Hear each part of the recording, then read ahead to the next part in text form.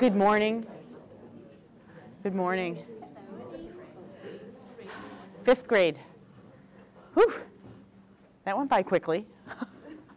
Thank you for coming this morning. I have some things I'd like to share with you, and I will tell you that the best has been saved for the last. So Dr. Michael Kaplan will be sharing some thoughts about pre-adolescence and adolescence and things to be considering. And last night I was reviewing my PowerPoint, updating the pictures. I went back to former PowerPoints, which date back to 2013. So it's been a little while, but I've been delivering this important message. And I was a little bit worried this morning. I was thinking, wow, am I going to just be on auto cruise and like sail right through it? So please do ask questions if you have them. There are a couple of things that make fifth grade unique, including the trip to Skunkamog River. So here's our agenda. We're going to talk about the ERBs, math placement for sixth grade, and then, as I said, Dr. Kaplan's going to share some thoughts with us and hopefully be able to answer some questions for you. So what are the ERBs? Actually, it's a misnomer. It's the Educational Research Bureau that publishes the tests, and it's actually called the CTP4. So the Comprehensive Testing Program 4. Level 4 is given to children at the end of fourth grade and the beginning of fifth grade. We opt as a school to do them in the beginning of fifth grade in the fall, as you know. A few years ago, actually more than a few years ago because it predates me, there was some research done, an inside team as well as a consultant that worked to look at the standardized testing that we were doing to see if we had the right test. And in fact, we opted for the ERB because it's a rigorous achievement test. It aligns most closely with our curriculum as well as with the SSHE, which is the standardized test that children might take if they're going on to a private secondary school or an independent secondary school. So we thought ERBs makes the most sense for us. It is norm referenced. So it's the first time that you're actually going to see data comparing your child quite explicitly to their peer group in independent schools, their peer group according to suburban norms, as well as to all of the children who take the ERBs. And I know that it's also a test that runs internationally. International schools use it as kind of as a tool to measure children's progress or reception or response to the curriculum, if you will.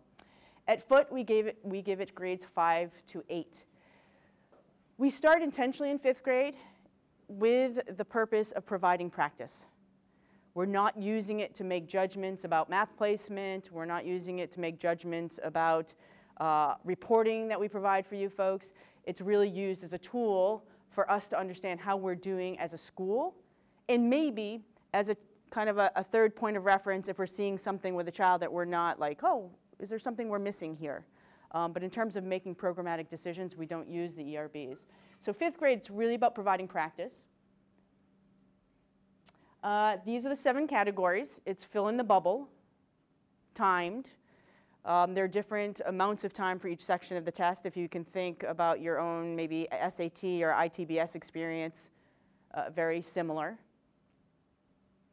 What I've noticed, it's funny because some folks were already scheduling their meetings to get the results, and I was getting a little nervous because the results hadn't been released yet. Well, I'm happy to announce that they were released on Friday, so you can go ahead and reach out to Erica to schedule a time if you'd like to sit down and have a conversation about the results.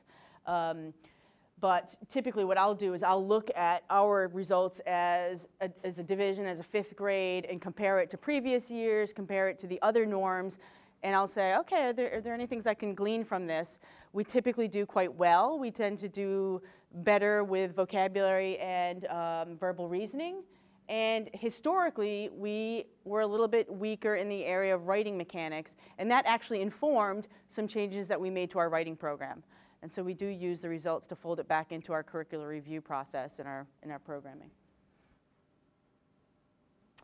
So why do we do the ERBs? Well, as I said before, it most closely aligns to our curriculum and to other experiences that the children will have.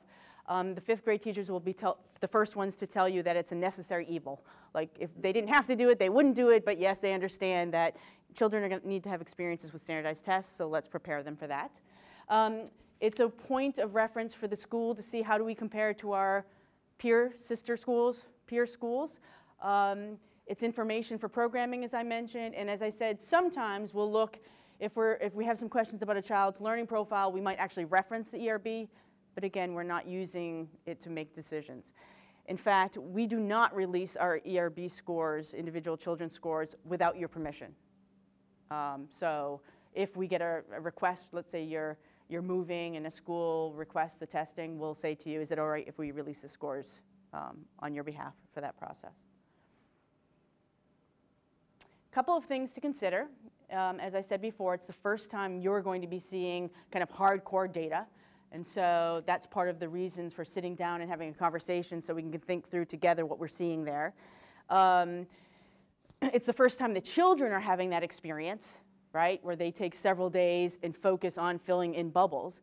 Proudly, Foot School is not driven by that kind of testing, and that's not how we shape our experiences for the children. We want them to have hands-on experiential experiences, and so there's a little bit of a disconnect, if you will, and so you need to kind of take that into consideration as you look at results, and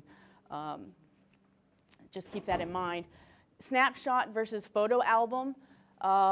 It's one moment in time where they're sitting down and having this experience, a novel experience.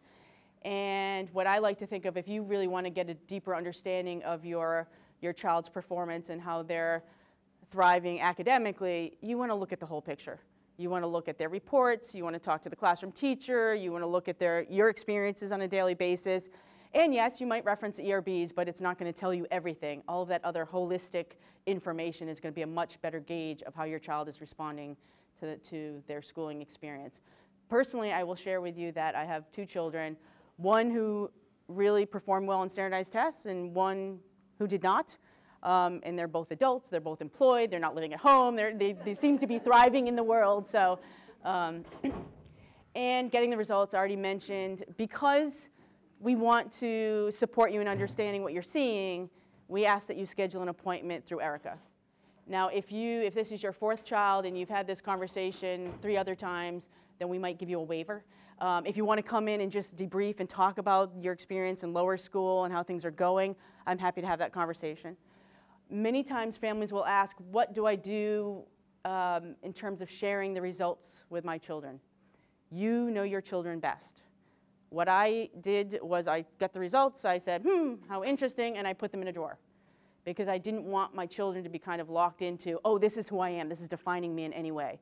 But again, you'll know how your child's going to respond to that. If it's on their mind and they're anxious to see the results, it might be a different conversation. And again, I'm happy to talk to you one-on-one about your child and what we think would be in their best interest. So I'm moving right along. Any questions about the standardized testing? You will receive a report with numbers, and I'll break it down for you. And you will also receive this nice folder which will explain the results. So let's say your partner or spouse can't come in, you'll have something to take away so that you can read through it and kind of break it down for your other, so you're not feeling like, oh wait, I understood in the meeting and now I need a little support in getting the message. So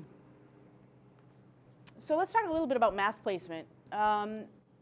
So as they depart 5th grade, in the lower school, we've been committed to heterogeneous grouping. We believe that through differentiation and the experiences, hands-on experiences that the children have, that's going to best support their learning and response to the math program. When they move to the middle school, now we move into placing children according to how they are responding to it. So we want them to be in a group where they're working at the same kind of pace, with the same level of independence, where they're feeling successful. And so next year, your children will be put probably into one of 4 sections. Now, we don't know what those 4 sections are quite yet, because we're still gathering data about how your children are responding. Every year, we look at where are they kind of falling out? How are they responding to the material? Will we have two groups that work at a really fast clip and one group that's kind of at a slower pace and one group that's somewhere in the middle? Or are we going to have 2 groups that are in the middle and one that's a little bit slower? So it really is contingent on the demographics of the 5th grade and what we're looking at. We wait until the very end of the spring to make that decision. Now, along the way, there'll be conversations. Today, the reports will be released. And I say released because they're not being mailed to you for the first time. You're going to receive a link that you connect to, and then you will get an electronic version, a PDF version of your report. So that's a change. Look for an email giving you some instructions on how to access that. So how do we make the decision about where your child is going to be placed? Well, we're going to be looking at their performance over time. We're going to be looking at response to homework, to challenge, level of independence, rate of acquisition, their demeanor. Does it, is it something that they really enjoy and thrive and are eager to engage in and they're seeking more challenge? Or is it something they're a little bit more tentative about? Again, we're looking for just the right placement to ensure that your child thrives. The criteria, I think I kind of talked about like holistically. Again, we don't use the ERBs to make this determination. We look at their experience and the feedback from the classroom teachers. It's an iterative conversation, so classroom teachers, myself, Heather Zetterberg, middle school teachers, and the math chair in the middle school, and it kind of goes back and forth as we plan through the spring. In your May conference, your teacher will give you some indication as to what they're thinking. I think they're really going to thrive in this environment. Keeping in mind that it's not set in stone because we still have some time left in the curriculum and some things get adjusted. You will get final notification in a June letter right after school lets out. And one of the reasons for sending the letter to you after school is out is to kind of diminish the, oh, where are you placed? Because it isn't about being with your friends, it's about being in the place that's going to best serve you. So as you can support your children in understanding that, that's really important and sets them up for greater success.